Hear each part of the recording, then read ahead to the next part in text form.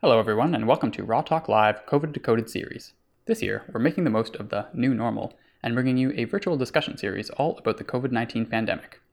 Over 8 weeks this summer, we live-streamed our discussions with experts on COVID-19 and its impact on science and our society. For this installment of the series, we explore the intersections of COVID-19 pandemic and climate change.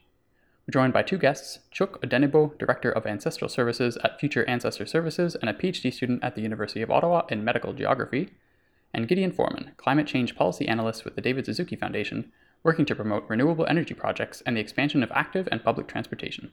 We discuss the parallels and differences between the climate crisis and the pandemic, and how lessons learned from our pandemic response can be used in the fight against climate change. Before we jump into the discussion, we'd like to acknowledge the land on which the University of Toronto and our podcast operates. For thousands of years, it has been the traditional land of the Huron-Wendat, the Seneca, and most recently, the Mississaugas of the Credit River. Today, this meeting place is still the home to many Indigenous people from across Turtle Island, and we are grateful to have this opportunity to work on this land. One last thing before we get started. We did have some connectivity issues with our guest Chuck in the first 20 minutes of the conversation, which unfortunately affected the audio quality. Things do get better after 20 minutes, and we didn't want to cut the audio since it really is a great discussion, but if you wanted to skip ahead 20 minutes, we understand. Okay, let's get going.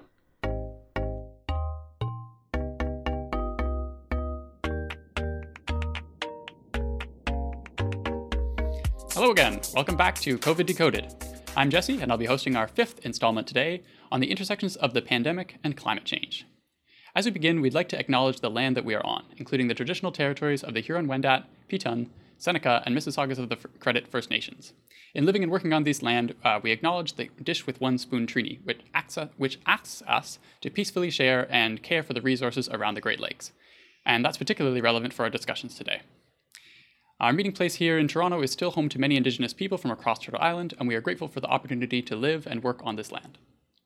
If you're new to Raw Talk, we are a graduate student-run podcast about medical science and the people who make it happen. Check out the description for more information on our show, and check us out wherever you listen to podcasts. I'd also like to take this opportunity to thank our incredibly hardworking team behind this series, including Alex, Kat, Aaron, Yagnesh, Damia, Richie, and many more. Now to introduce our guests for today. Chuck Odenigbo is Director of Ancestral Services at Future Ancestor Services and a PhD student at the University of Ottawa in Medical Geography. Proudly Franco-Albertan, Chuck is passionate about the intersections between culture, health, and the environment. As a former ambassador for the outdoors with MEC and an alumni of the first Ocean Bridge cohort, Chuck was recently ranked among the top 25 environmentalists under 25 in Canada by the Starfish for 3 years in a row, in addition to other similar accomplishments. Gideon Foreman is a climate change policy analyst with the David Suzuki Foundation, working to promote renewable energy projects and the expansion of active and public transportation. For over a decade, he was executive director of CAPE, the Canadian Association of Physicians for the Environment, leading campaigns against lawn pesticides and coal-fired power. In recognition for this environmental work, Gideon was awarded a Queen Elizabeth II Diamond Jubilee Medal in 2013. Lastly, as we get our stream underway here, be sure to send your questions to our live YouTube chat box, as we'll reserve 15 minutes at the end to bring those up with our guests. So without further ado, please join me in welcoming our guests, Gideon and Chuck. Hello, guys. How are you doing today? Good. Hello, bonjour. Thanks. So many people might not actually know much about Future Ancestor Services or the David Suzuki Foundation. So maybe can you start us off, Gideon, to tell us a little bit about what it is you do?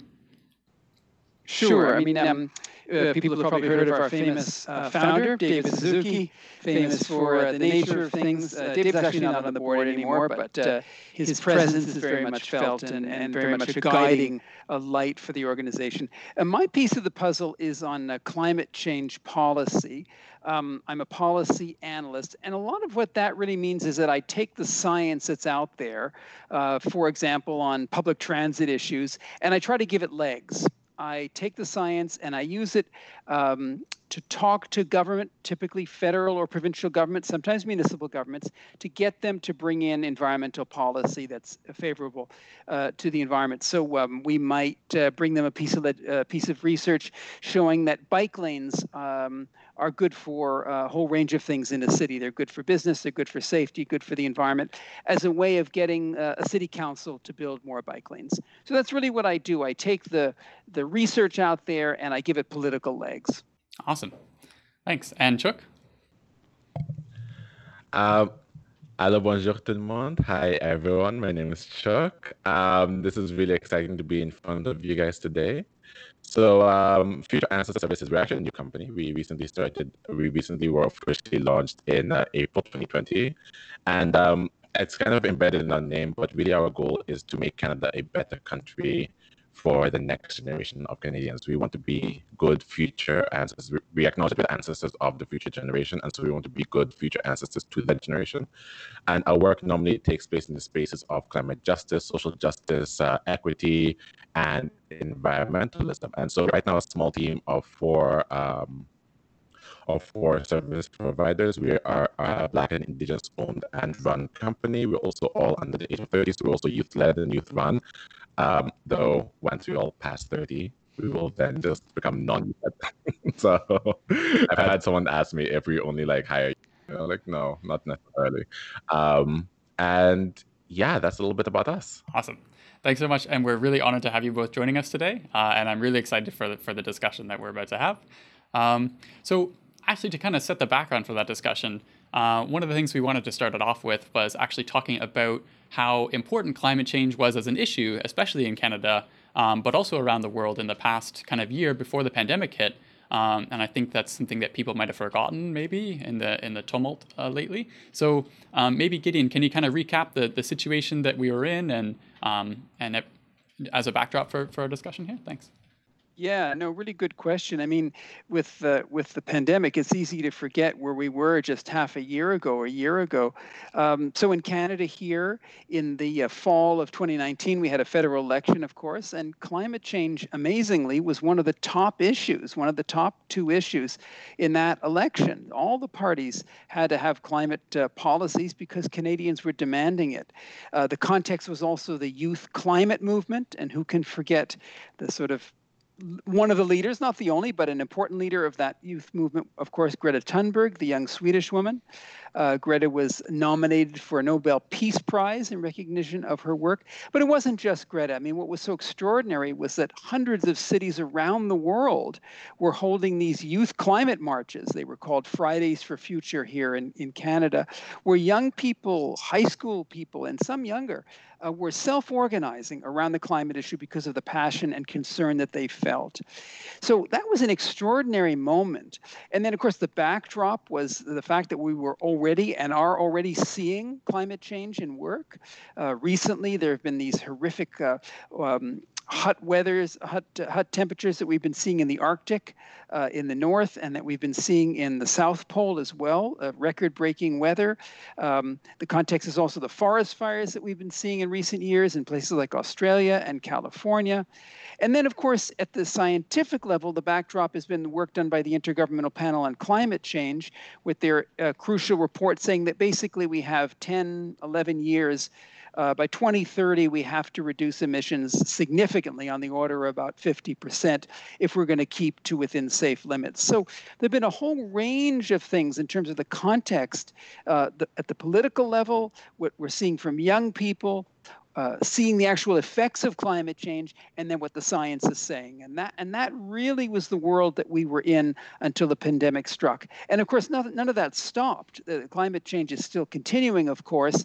The movement is still going. It's just having to adapt to a COVID world. Yeah.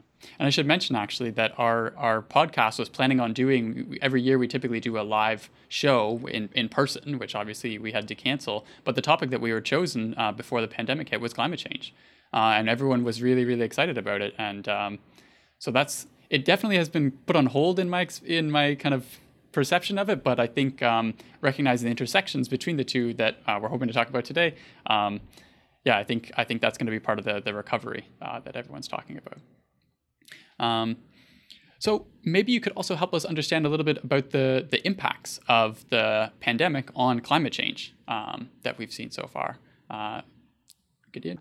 Well, I think we have to be careful against, what I would call sort of silver lining. I mean, some of the commentary that's coming out of the pandemic in the environmental movement is always, isn't it wonderful that we're, seeing these improvements in things like air pollution. I think the first thing to say is that the pandemic is a terrible tragedy, full stop. It's been horrific for people around the world, and we're not finished with it yet. So we have to acknowledge that first and foremost. That said, it is also the case that we are seeing some quite extraordinary things happening around the world. And yes, some of them are good news for the environment. But of course, this is not the way we would want to bring about environmental change. But we are seeing some positives. I mean, early in the pandemic, as early as March of this year, we were already seeing dramatic drops in some components of air pollution, things like nitrogen dioxide. And people, your listeners may have seen these quite extraordinary graphics that were going around in places like the Guardian in the UK and other outlets showing these pictures from China and the US. Of dramatic drops in air pollution. I mean, in parts of China, there was up to a 30% drop in things like nitrogen dioxide, which, as I mentioned, is a component of air pollution. So that is very impressive, and yes, that is a positive. Coming out of it. On the other hand, some in the business community and some governments have also used the crisis as a way of saying that we can't bring in environmental protections with respect to industry. So, the industry, some of the industries are saying this is no time to bring in more red tape and more environmental regulation. So we're seeing this relaxing of environmental regulations in some parts of the world. Certainly here in Canada, the oil companies were all over it. They saw the opportunity immediately for relaxed regulations in their sector. So we're seeing a number of impacts from the pandemic, some quite positive in terms of reductions in air pollution, and some negative on the regulatory side. Yeah. Chuck, did you want to jump in there? Yeah, absolutely. So Gideon brings up some excellent points. I think one of the things I wanted to highlight is that prior to Greta ever stepping on the scene, there have been a lot of really interesting, concrete, powerful actions for climate change that young people have taken in and across Canada. So some of the ones that come to mind immediately are Dominique Souris, who with Anna Gonzalez founded Youth Climate Lab, an organization that's seeking to bring young voices into the political component of climate change to really sort of help direct that, but then they also provide micro grants and funding to encourage young people to come up with ideas to combat climate change.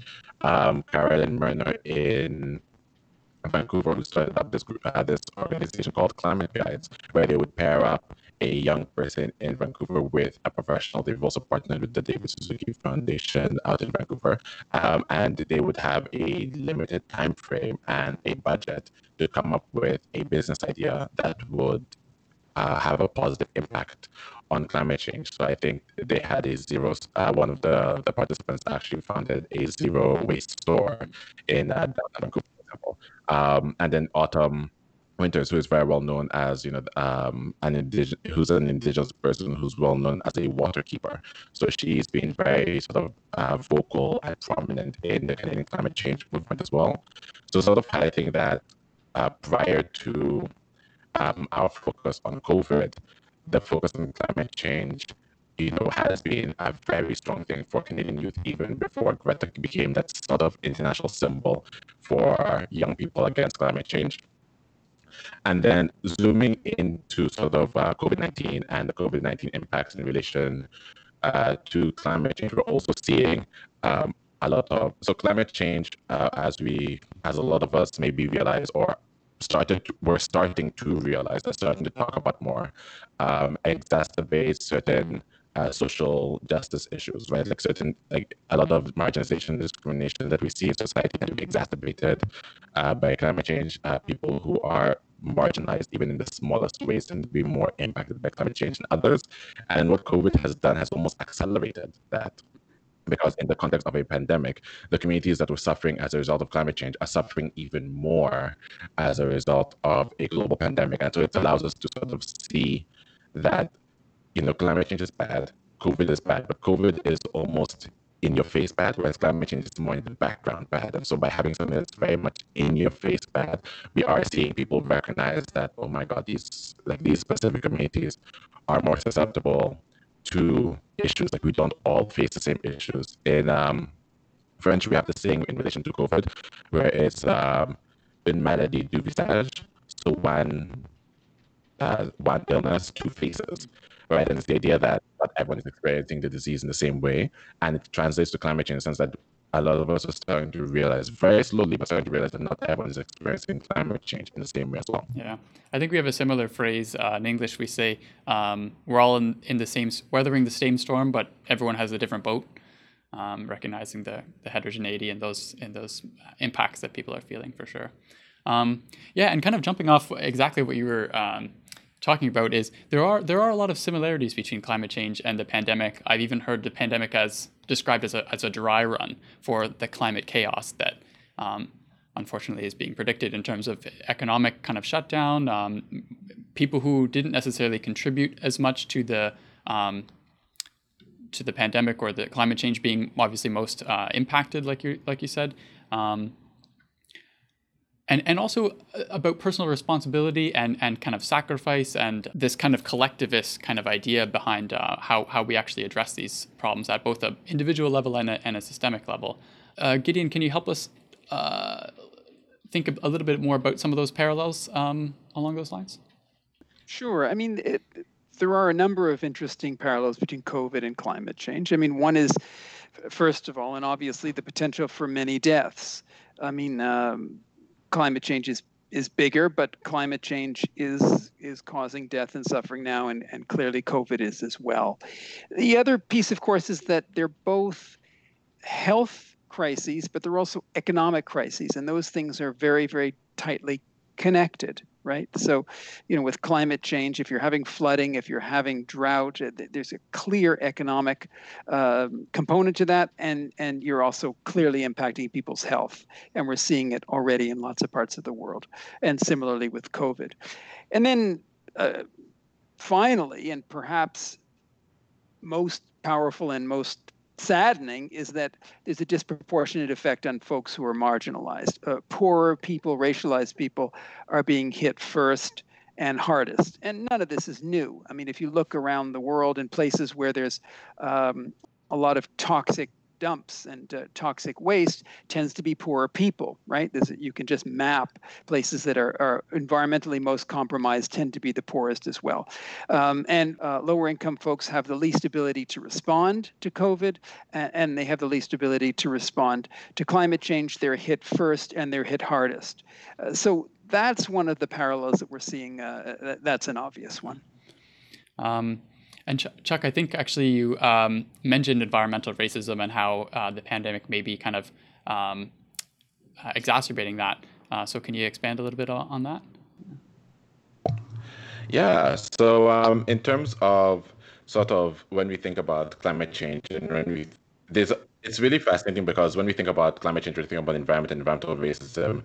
A lot of what Gideon mentioned comes to mind. Right? We're talking about people being closer to more toxic areas, people having less access to clean water, less access to green spaces.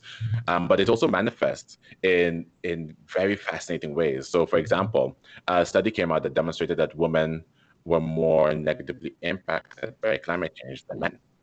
And I remember I was teaching a class about this, and I asked the girls, the girls in the class, I'm like, why do you think you guys are more impacted than boys when it comes to climate change? And they had no idea. And so what the study said is that when we see a lot of economic decline, we tend to see an increase in domestic violence. Yeah. And climate change is negatively impacting the economy. And I don't know if you guys saw the news when COVID first came out, but the concern with having everyone being quarantined, the concern with having everyone in the home is a lot of people who are going to be stuck in domestic violence situations or stuck in houses that weren't safe for them. And so it's funny because COVID isn't really a driver for climate change, but it is really highlighting some of the issues that a lot of us have talked about in relation to climate change, but now it's becoming a lot more visible. And so when we talk about environmental racism, we're also talking about, the different implications that this one, I'm calling it one, climate change isn't really one disaster like COVID is, but this sort of one has upon different people in the way that sort of manifests itself, right? So we've got how indigenous communities, for example, have had to fully barricade themselves because they have no doctors. And so if one COVID case were to enter, it's a lot deadlier than if they were in downtown Montreal and you've got like 5 different hospitals that you're able to access. And so COVID becomes that much more scary. But then at the same time, when you look at climate change, it's like food security. You can't barricade it. You have to like be going elsewhere. You have to, leave the land that you've known your entire life, that you've known through generations, because the Caribou are no longer following the same route that they used to follow. Or the whales are not necessarily, I'm thinking about the Arctic, the whales are no longer able to come as inland as they can because of the permafrost melting and all these very different, fascinating sort of scenarios where it's almost demonstrating how everything is interlinked. Like we have a habit of like segmenting things to understand them, right? Like we do this in science, we do this as a society. We like to segment it. We like to be like, this is an environmental issue. This is an Indigenous issue. This is a Canada issue, without realizing that they're all so intertwined, so interlinked that when one thing is hurting, we will see impacts somewhere else. Guys, I'm so sorry. This has been an excellent conversation, and we're going to come back, but we do want to take a quick break, and we're going to try to debug some technical issues that I'm sure some of you may be aware of at the moment. So we'll be back in, I think, 5 minutes at most, but we apologize for the delay, and we'll be back online in a moment. Hello. Guys, thank you so much for your patience. We are back. We fixed some difficulties.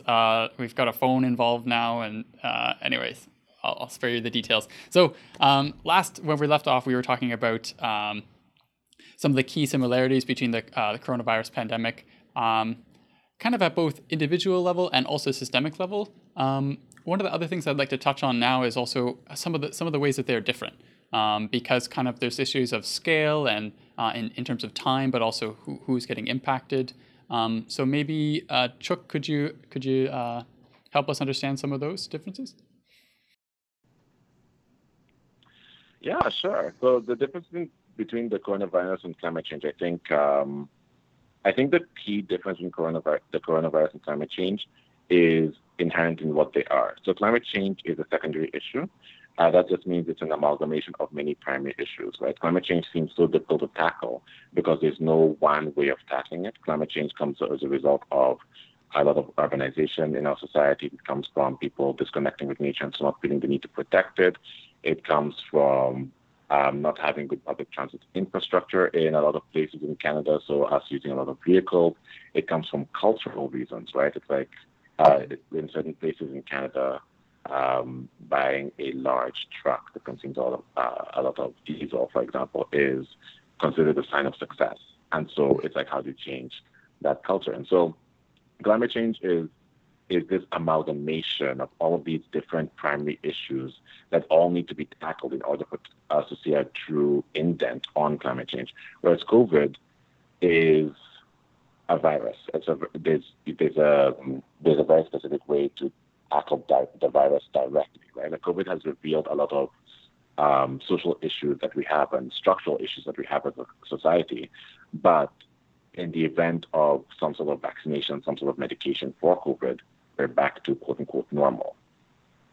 So that I think is the main factor is that climate change is harder to see, it's harder to grasp, and it's harder to tackle versus COVID, where you can see it, you can see the impacts of it, and you can tackle it directly. You can create a COVID task force that actually goes after COVID versus a climate change task force should be multidisciplinary, and they should all be frankly going in different directions. So I think that's one of the main differences, I would believe. And I think that's kind of made people especially emotional. And when you think about someone not wearing a mask in a place where you are walking through, you feel like you're personally having your life put at risk, which is kind of an intimacy that you don't necessarily experience with climate change, even though in some ways the risks are greater. But like you said, they're just so distributed across different scales and times that it's so hard to get a handle on. Gideon, you wanna? Oh, sorry. That may be more of a similarity, in fact, because we do have a habit of individualizing societal issues, right? Like we have a habit of seeing an issue that we have in our community, and then rather than tackling the issue at a community level, we tackle it at an individual level, saying, why aren't you doing that? right? So we do the same thing with climate change, where there's a lot of people who get very zealous, very upset when they see people using plastic straws, when they see people not recycling properly, when they see people taking action that they believe are harming the environment, and that, to a fair extent, we do no harm the environment. And people get very, very personal upset, very, very, very personal offended, because they know that this is a very sort of small microcosm of what is impacting climate change. A little bit like the mask issue, where you wear a mask to protect other people. So when you see other people not wearing a mask, you're annoyed because that person's not making that same effort to protect you. But at the same time, these are societal issues. These are not an individual issue, because at a societal level, in many communities that we've seen in other countries, we've seen this in Taiwan, we've seen this in Japan, in Korea, we've seen this in many communities in Africa. The second the WHO put out masks may be beneficial, even before that, actually, for a lot of these communities, people were wearing masks automatically. And that's because culturally they were like, oh, it's obviously to my duty to protect other people. Obviously to my duty to be a member of this community, and as a member of the community, this is what I should be doing. Whereas in Canada, we're in this very weird in between, where to a large sense we do have a sense of community, but to an equally large sense we are also very individualistic. Mm-hmm. And so is it honestly realistic to expect everyone to wear a mask when we've created a community, where we've created a society where we say to ourselves, it's all about me and getting, and doing what I need to do for myself. And then all of a sudden we're all like, oh no, I'm so offended he's not wearing a mask. But he's been culturally, brought up in a way that wearing a mask is infringing on his, I won't say freedom is not the right word, but infringing on his personal choices. And we've been brought up in a society that says your personal choice is very much valid and your personal choice is very much entirely up to you. Right, so that makes it a systemic issue. And then the other side of it also is, other than Alberta, there's no other province in Canada that's been giving out free masks. So you're really saying you're required to wear a mask, but also we're not going to give you a mask. Whereas in a lot of these other communities, even in Korea, they were distributing masks to their citizens. Right, so we've also got that component in there as well, where we're telling people, do this, do that, do this, but also we're going to pass the costs of doing those actions onto you.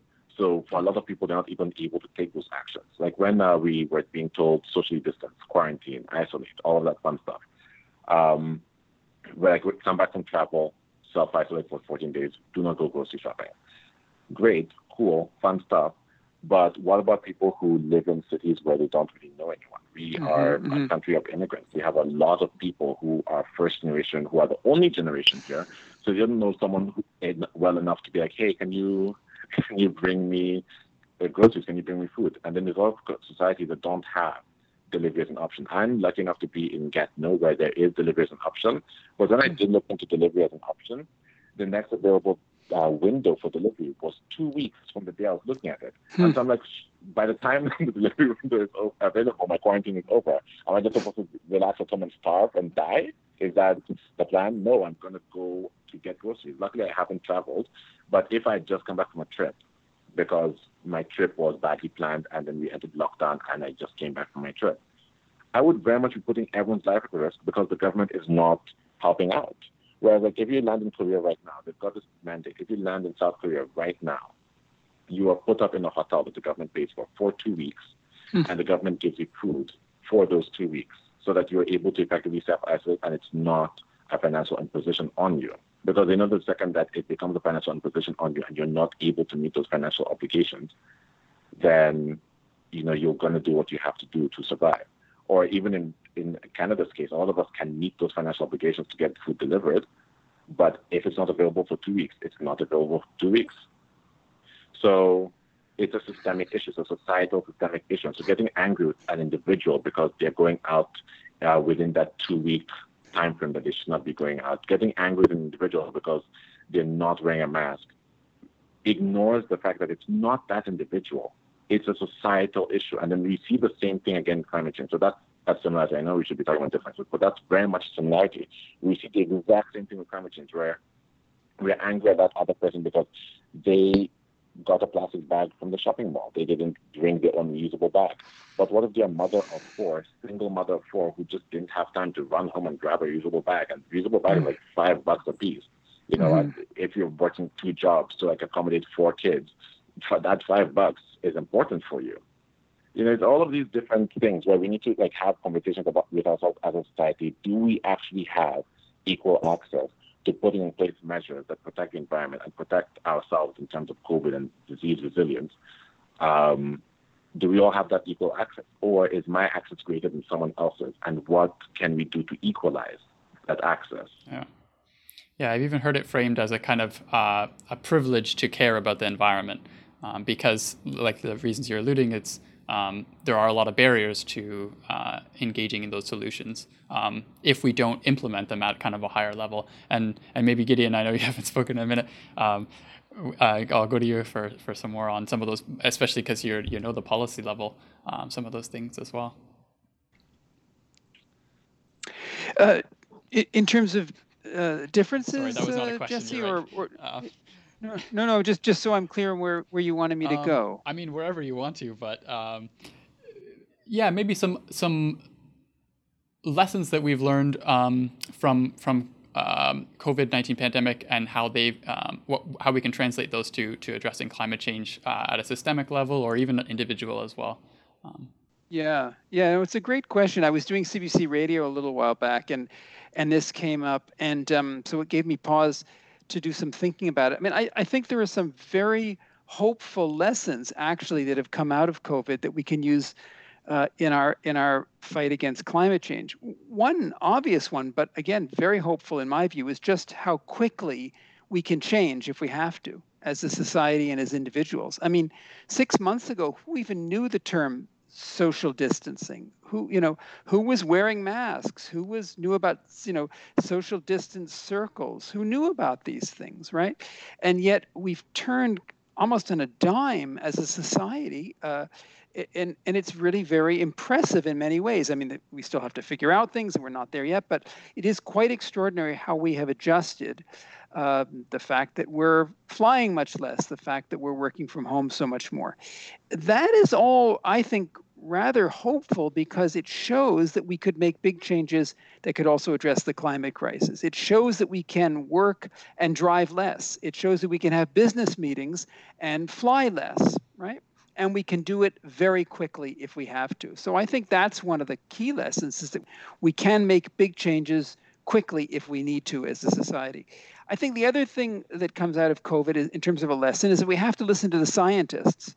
I mean, when we look back on the early days of COVID, what came up again and again was that our public health professionals, our medical officers of health, who after all are scientists first and foremost, they were taking charge. And in most cases in Canada, we were listening to them, right? They were telling our mayors and our premiers and our federal government what to do. And in large measure, the politicians listened to them. It was very encouraging, at least in our country, I'm not talking about the whole world, in our country, to see our politicians listening to the scientists. Here in Toronto, our mayor said, Dr. Davila, our medical officer of health, told me that we can do X, and so we're going to be doing X, based on what the medical officer of health, what she was saying. So that's very encouraging as well. And on the climate crisis, likewise, we have to listen to our scientists, right? Our scientists are saying, our best scientists are saying, we have to make dramatic reductions in our greenhouse gas emissions within the decade. So we can listen to our scientists, we are listening to our scientists, and we have to do more of that.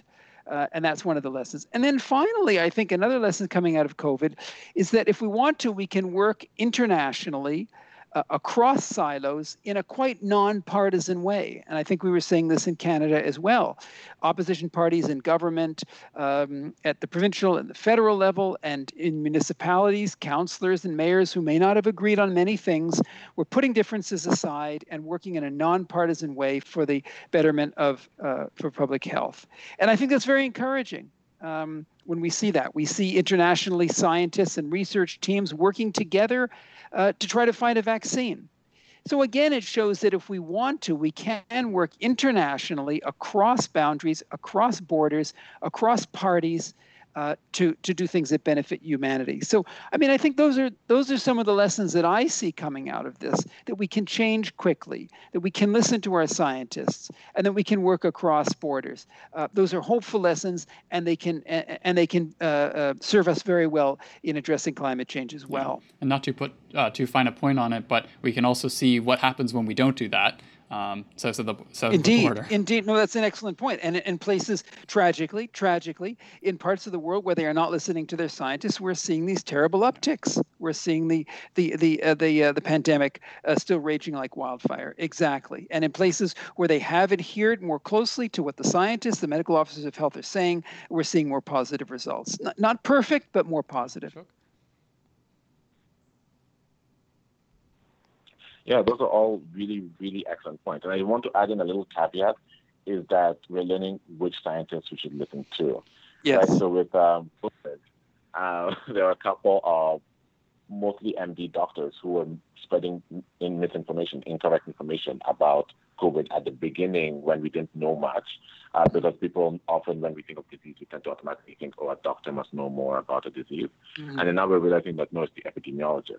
And so when it comes to climate change, there's a lot of times where someone will be like, I'm a scientist and, I don't believe in climate change for X, Y, Z reason. And it's like, okay, but yes, you are a civil engineer. I don't know how much you've studied this, right? So I think we're learning, to listen to the right kind of scientists for the right kind of situation. Not just because someone's a scientist doesn't mean they're expert in all science. We tend to specialize in a very specific branch of science and a specific sliver of that branch of science. And I think the other thing that COVID is hopefully teaching the world, because I'm seeing it, but I also think a lot of people might not be seeing it, is you're seeing science happen in real time. A lot of times when people who aren't scientists interact with science, they're seeing the result. And so they're seeing the quote-unquote perfect result. But what's happening in COVID is epidemiologists and virologists, pathologists around the world, we meet the disease. They're like, okay, judging from what we see here is our best guesses. And then as we learn more about the disease, as we get more data, as we see what's happening to more people, we then modify recommendations, right? At first, we were like, there's no point in wearing a mask. A mask is not going to protect you from a virus. In fact, it might do more harm because you'll be touching your face a lot more. You'll be breathing a lot more of your carbon monoxide, your dioxide. It's not a great option. And then as we progress through, we're like, actually, given that this passes through aerosols, it actually would reduce the transition if both people are wearing masks. If one person's wearing a mask and the other person's not, it might not be worth it. But if two people are wearing a mask, very much worth it. And so we're learning as we go along, and we're seeing science happen in real time where scientists are not, I'm not going to say scientists are making mistakes, because they're not making mistakes. What's happening is we're learning. And that's what science is. And that's the same thing with climate change, right? Because the messaging around climate change started with global warming. And then we realized that in certain places it's getting colder. Yes, globally we're warming, in some places it's getting colder. And so people would latch onto the idea of it's not hotter. These guys are wrong. And so we switched the terminology to climate change because we're the climate is changing. And then our recommendations change as we learn more and as we progress as a society. And so I'm hoping that people are able to make that comparison where they're like, this is what science is. Scientists aren't necessarily making mistakes, but they're using the best information they have at the moment to give a suggestion. And if that information changes, then the scientist's suggestion changes. It means they made the mistake before, but it means they're constantly updating, they're constantly rebooting, like an iPhone. Or a live stream. Yeah. No, I 100% agree. And I think not only the World Health, but researchers all around the world, like you said, are sharing their data, sharing their science. Preprints are just the main mechanism. Peer review is important, but getting out the preliminary ideas and preliminary data is also very important. And I hope that that's something that we can kind of pass forward and continue to use in the future for all sorts of different disciplines. Maybe one of the other things that I was hoping we could touch on is this opportunity economically for us to kind of reboot. There's been a lot of unfortunate economic losses, but at the same time, I think there's a lot of liquid assets, we could say, that are ready to be reinvested after kind of tanking. And I'm not an economist by any means, but I'm just wondering if you want to comment a little bit on how we might approach that. And I've heard this, the Green New Deal or the Green Recovery. I think even the David Suzuki Foundation has the Build Back Better kind of campaign going on right now. So Gideon, can you kind of tell us a little bit about what that's hoping to achieve? Yeah, this is also, I think, Jesse, a very hopeful possibility here. And I'm not an economist myself, so I say that at the outset. But we do have this opportunity to build back better, as we've said. I mean, many people have said, we're not the first, that going back to normal is not going to serve us very well, because normal was the problem, right? Consumerism, enormous use of fossil fuels, car use, truck use, these sorts of things, meat, agriculture, these were certainly problematic, to put it mildly. So we have to build back better. But the good news is that we can do a lot of these things. So let me take something that I work on a lot is public transit. And particularly within public transit, we're really excited these days about electric buses. So this seems to us one of the examples of a Build Back Better solution. So let's say we put a lot of money, and the federal government, actually, to their credit, is putting money, but let's say we continue to ramp up the creation and distribution of electric buses in cities across Canada. So in our view, it would just check so many boxes. Needless to say, it's a clean air solution, right? Because you're not burning fuel. The buses can be built here in Canada. And in fact, we already have the manufacturing capacity in Quebec, in Manitoba, to build electric buses. So we could build them right here. We could create jobs. People could build those buses.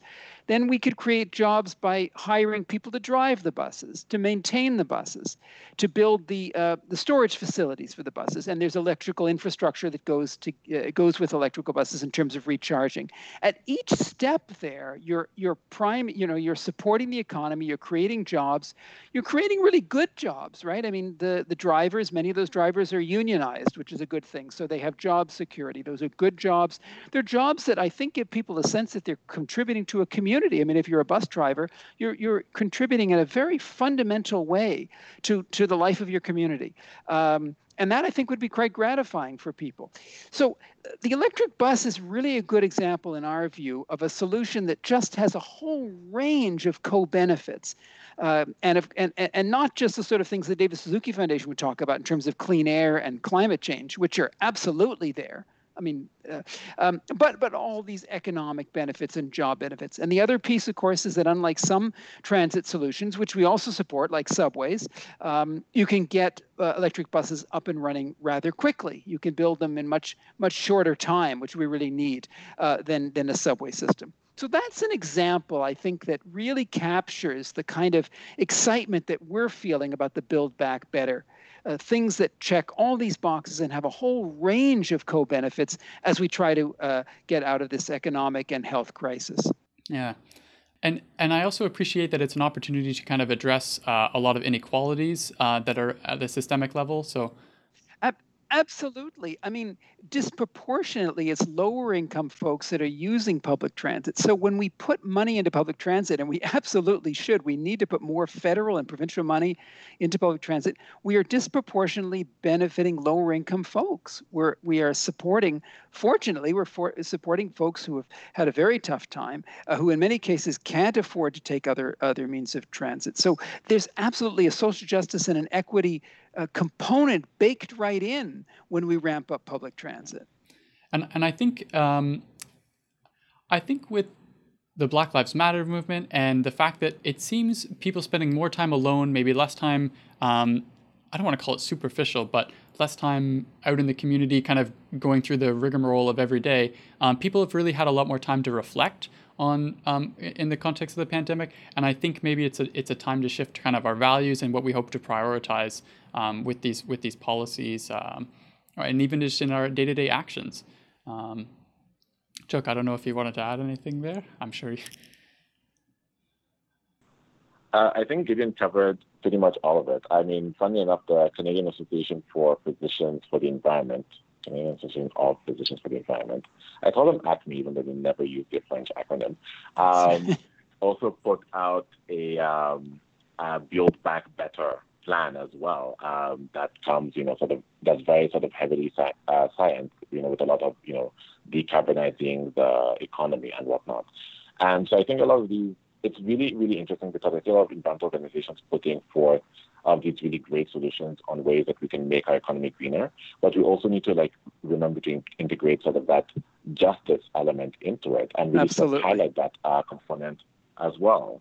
And so things like, when we talk about, for example, when we talk about the economy, first of all, the first thing that COVID impacted, even before we were in lockdown, was the Chinese Canadian community. Right? Mm-hmm. People stopped going to Chinese restaurants. People stopped frequenting businesses run by Chinese Canadians. Yep. And so there was that pushback in terms of social justice to be like, let's go out and support these communities. And then the Black Lives Matter movement really sort of became a larger deal in Canada than we've seen before. And then a lot of people were like, oh, we need to support Black businesses. And these are very it's really interesting because these are very sort of unsustainable ways of supporting community, right? Because at some point, every community is going to go through something. And so it's creating sustainable, authentic ways in which communities can fully thrive in who they are. I mean, even going to the public transit example that Gigan gave, I believe there was a news report and a couple of studies that show that young people in North America are less and less buying cars. Yeah. And a lot of them are even choosing not to get driver's licenses. And the reason for that is just it's no longer sort of something that we value as a sign of success. Instead of buying a car, we're more likely to plan a trip and go to another country and backpack. And, a lot of people are still down with the whole buying a house and investing in land. But when it comes to buying a car, it's just no longer seen by a lot of young people as a worthwhile investment. And so young people are disproportionately affected when it comes to the improvements in public transit because we low-key depend on it to a very large extent to be able to also maintain our ideals and our values. But at the same time, what COVID has demonstrated is COVID is like, ooh, public transit, you sure you want to share space with someone else who could be sick?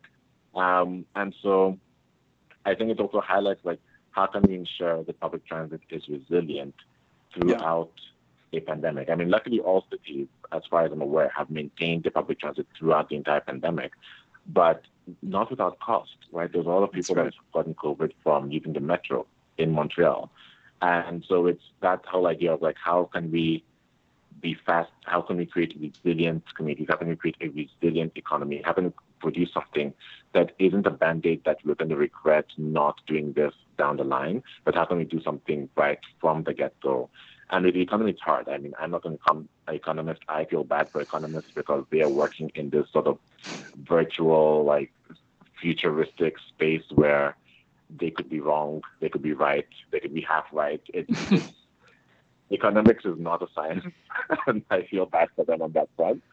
But it is one of those things where one of my favorite quotes is by Ellie C. Earlis, and she says that because we're acknowledging that we're already in the Anthropocene, we're already in sort of that era where human beings have the largest impact on the planet. Yeah. The good side of that is that means the future is what we make it. Since we have impacted the world to this extent, it means that we can also be that really positive force in the world. We can create systems and societies that value the environment, that value each other, that value humanity. And in doing so, we also allow more people to engage with discussions on climate change because it's being on the streets having to protest that Black lives do indeed matter. Or, for example, as a francophone, instead of being on the streets having to protest that, let's not get rid of laws that protect francophones in Ontario, please. We can use that same energy to be like, no, the climate matters. Let's find ways to do this. But instead of that, you've got a climate change movement that's very largely white, and then all the other communities who also care about climate change just don't have that energy to be fighting for their rights and then also jump in the fight for climate change, right? So the more we're able to create an inclusive economy that is resilient, the more we're able to let people have that time and energy to participate in the public discourse and also fight for the environment and fight for things that are good. I think one of the things that COVID showed us, especially the Black Lives Matter movement, is when people are able to work from home, when people are able to control their own schedules a bit more, and when people are able to have that time to think and reflect and engage in public discourse. They care. But, when we're running around doing the rat race, when we're like, okay, my commute is an hour, and then I have to work for, from this time to this time, and then get home, need to cook, need to look after the kids, need to do this, need to do that. Versus when you're in a more flexible society that we officially have created for the sake of COVID, then you're able to be like, okay, I'm reflecting now. I've got time to reflect. Oh, the kids need something. It's not a big deal if I step away from my computer for an hour, for 2 hours, and then come back to it. It allows for that flexibility. It allows for that engagement. And so, the world is what we make of it. And I think that's both incredibly scary and very exciting. Yeah, I think that's a great way to wrap up our kind of conversation just between us here. And now, recognizing with the delay, we'll probably go a little bit late here, if that's okay with you guys. We want to go to some questions that we had from the audience coming in. So I'll hit you with some of those in just now.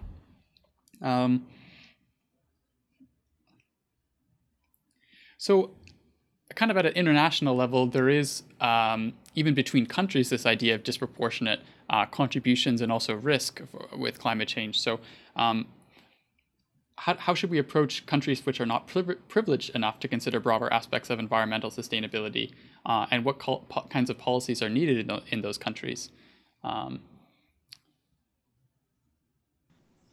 So we're talking about countries that are really struggling with poverty, and is it reasonable to ask them to make a climate change action? Yeah, and maybe what are some of the rules of other countries to kind of support some of that development or mitigation, adaptation, or what types of policies can we request, or how do we even have those conversations at an international level,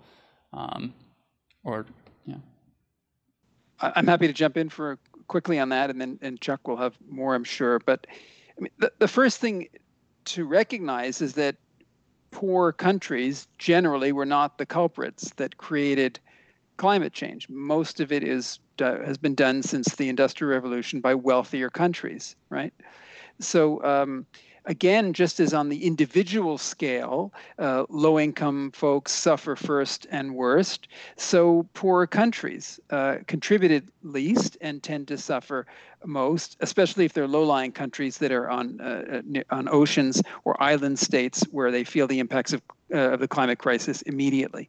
So, I mean, the first thing to say is that there is a responsibility of wealthier countries who were more responsible for creating the climate crisis to support financially and in other ways through things like technology transfer, countries whose economies are struggling, right? I mean, the good news is that in some of these countries, for example, they can skip over the fossil fuel stage, if you will, and go directly to renewable energy. I mean, there are a lot of countries in very warm parts of the world that can create most, if not all, of their energy from things like wind and solar power. So I think it's incumbent on wealthier countries to support that, so that poorer countries can go directly to the renewable world that we need. I mean, there's many policy responses. That would be one obvious one, supporting renewable energy in these struggling economies. I agree with that. I think there's this model of what I believe it's called climate financing, that sort of has wealthier countries contributing to a fund that poorer countries are able to access to be able to implement measures that they need in order to combat climate change. I also think, this is where it's important to have conversations around decolonization of processes. So a lot of times, for example, I remember when I was much younger, and I was an intern in an environmental organization in China, and they needed an English-speaking intern because to access UNDP funding, United Nations Development Program funding, they had to apply in English. Right. And so they needed an intern who was able to translate the questions from English to Chinese for them to then respond to the questions and then translate the responses from Chinese to English, and then also then modify the responses in such a way that it would be well received by a Western grant giver. And this has been seen time and time again in many different places across the world where there was an article that recently came out where it was like there's deep pockets in the Silicon Valley for tech startups in Africa, but not if you're African trying to lead it. Right? So it's having to navigate the two worlds, right? And so it's one of the reasons why I see myself as privileged, because I come from Canada. I know how to write a grant application in a way that an audience that most grant reviewers will receive positively. But that doesn't mean I'm having the best ideas, right? There's other people that have phenomenal ideas, but that don't have that same access, whether it's a linguistic barrier, because all of these applications are only available in English, whether it is an educational barrier, because they want it framed in a certain manner, and you might not have the educational background to be able to restructure in that manner. But that doesn't mean that you would misuse the funds. That doesn't mean the idea would be not well received. And so I think so in terms of money, it's important to have access to that money. And I think a lot of countries are putting access to that money. I believe, if I remember correctly, it's not enough, but there's a lot happening on the financial side. But in terms of countries being able to access that money and do things that are authentic to them, rather than having an external organization come in and do things for them, that there's still a long way to go. So we need to talk about decolonizing processes in that case. Yeah, excellent point. Yeah. I think it speaks to all sorts of additional layers of privilege that maybe we're becoming more and more aware of. From racial privilege, obviously, with the Black Lives Matter movement recently, but also aspects of environmental privilege. And I think one of the framings of privilege that I heard recently that really resonated with me was it's a responsibility. It's recognizing that you are living this great life that you might have, or at least it's better than it would be without that privilege. And that entails a responsibility that you turn back and actually do something about the kind of downstream effects of having lived your life with that privilege. And maybe that's something as a value that we'll kind of take away from this pandemic as well, or this crisis. Just to add to that, actually, there was a reading I did in a sociology course I took, and this has stuck with me so powerfully, and it's the idea of transfer of health. And so in Western countries, we live longer and longer every year. Our life expectancy improves. But in certain countries, we're not seeing that same improvement of life expectancy, because we're effectively asking them to do things that we won't do for ourselves. So we're transferring their lives to our own. So, for example, the people who are creative-free, collecting fruits, picking fruits. Yeah. So, for example, fruit pickers, they are in the sun, dealing with pesticides, dealing with all these things that are shortening their lives to get us fruits that I'm then able to go to Metro and purchase. So I'm able to take the benefit of the fruit without the danger of having collected that fruit. And so their life, they've literally transferred years of their life to me by me not having to do that and them doing that on behalf of me. And so recognizing that one of the reasons why we live long is, yes, we have a good healthcare system and whatnot, but also we don't have to do a lot of things that theoretically we should have to do to live, because someone else is doing it for us and someone else is risking their life for us to be able to live our lives. Yeah, that's a really excellent point, which hardly anyone makes. Yeah, I love that framing too, that health transfer. Yeah. I think we don't have time for too many more questions. I'll try to squeeze one more here. It's about the opportunity cost of COVID-19. So climate change was previously, potentially now maybe coming again, a number one issue with Canadians. Do you think that as we recover from COVID-19, so far in our experience, is the government actually demonstrating that they're willing to kind of have that green shift through the policies that they've been enacting so far? Do you think that that's plausible, or is it just something that we're hoping for at this point, based on the actions they've actually taken?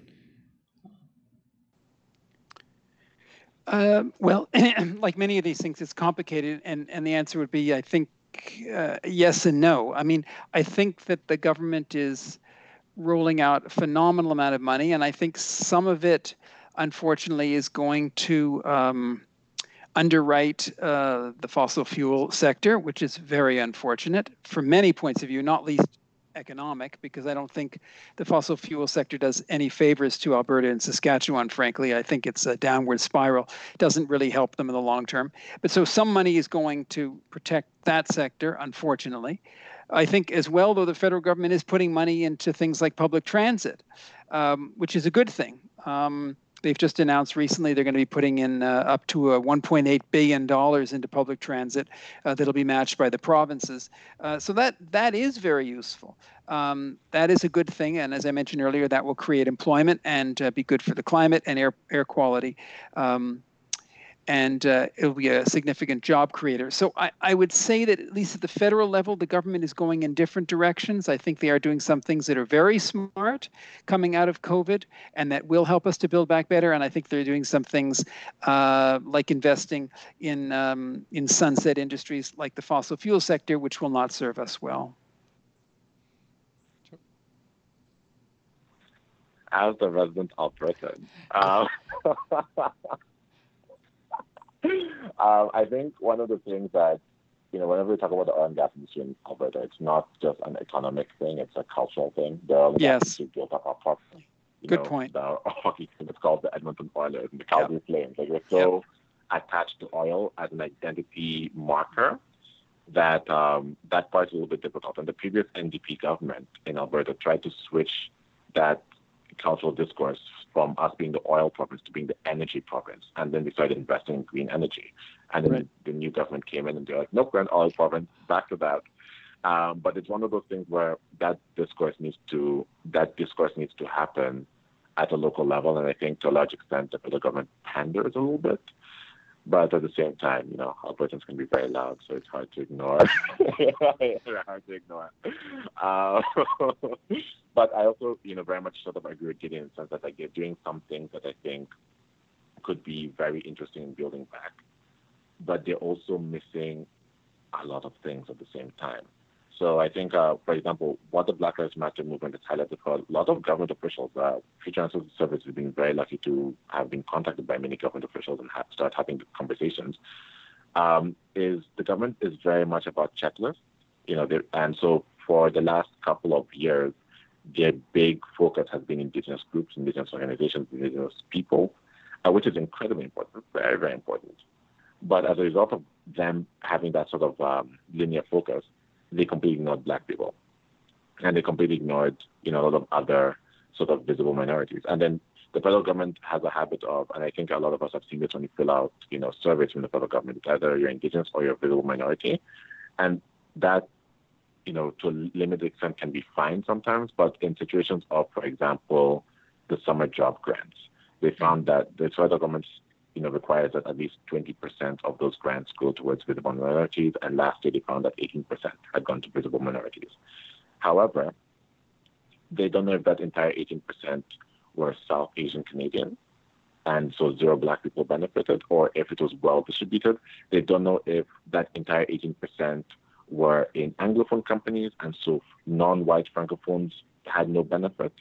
And so you've got all these things where all these holes are being so strongly demonstrated, in terms of, we're in a bilingual country, yet if you are in, frankly, most of Canada outside of Quebec, you probably will not have access to medical care in French. So imagine that I had been stuck traveling in northern BC, and I was like, oh no, COVID, and then, oh no, I'm feeling sick. What am I supposed to do at that point? Right? Yeah. Am I, if I'm sick and delirious, I'm barely breathing, am I also supposed to be let me also speak in my second language in my country that's supposed to be bilingual? So I think the federal government has been trying to do what they can, but because they tend to have a very siloed view of things, they're missing a lot, and because they're not able to look at the intersections of things, because a lot of government departments don't really work together well. They don't talk to each other, don't communicate, don't share resources. There's a resource that Larissa Crawford produced in terms of how to engage with Indigenous communities that was given to CRA, the Canadian Revenue Agency. And then Global Affairs recently asked us to produce the same thing for them. And it's like, okay, we can copy paste, but you guys should really be talking to each other. Yeah. And I think that's one of the things that the pandemic has made so clear to us is just how integrated so many of the systems that we interact with on a day-to-day basis really are. And no doubt something that will be continued to be emphasized in our response and experience of climate change. Unfortunately, we are out of time by now. So guys, I really want to thank you again for joining us. It was a really excellent discussion, and I'm so honored to have spoken with you guys. Thanks so much. It was great. Merci pour l'invitation. Merci. Thanks for tuning in. We hope you found this discussion informative. To kick off Season 5, the COVID Decoded series hosts sat down for a roundtable reflection on what we learned from the series and the pandemic at large. You can check it out in episode 80, as well as the other COVID Decoded streams wherever you get your podcasts. Until next time, keep it raw. Raw Talk Podcast is a student presentation of the Institute of Medical Science in the Faculty of Medicine at the University of Toronto. The opinions expressed on the show are not necessarily those of the IMS, the Faculty of Medicine, or the university. To learn more about the show, visit our website, rawtalkpodcast.com, and stay up to date by following us on Twitter, Instagram, YouTube, and Facebook, at Raw Talk Podcast. Support the show by using our affiliate link on our website when you shop on Amazon. Also, don't forget to subscribe on iTunes, Spotify, or wherever else you listen to podcasts, and rate us 5 stars. Until next time, keep it raw.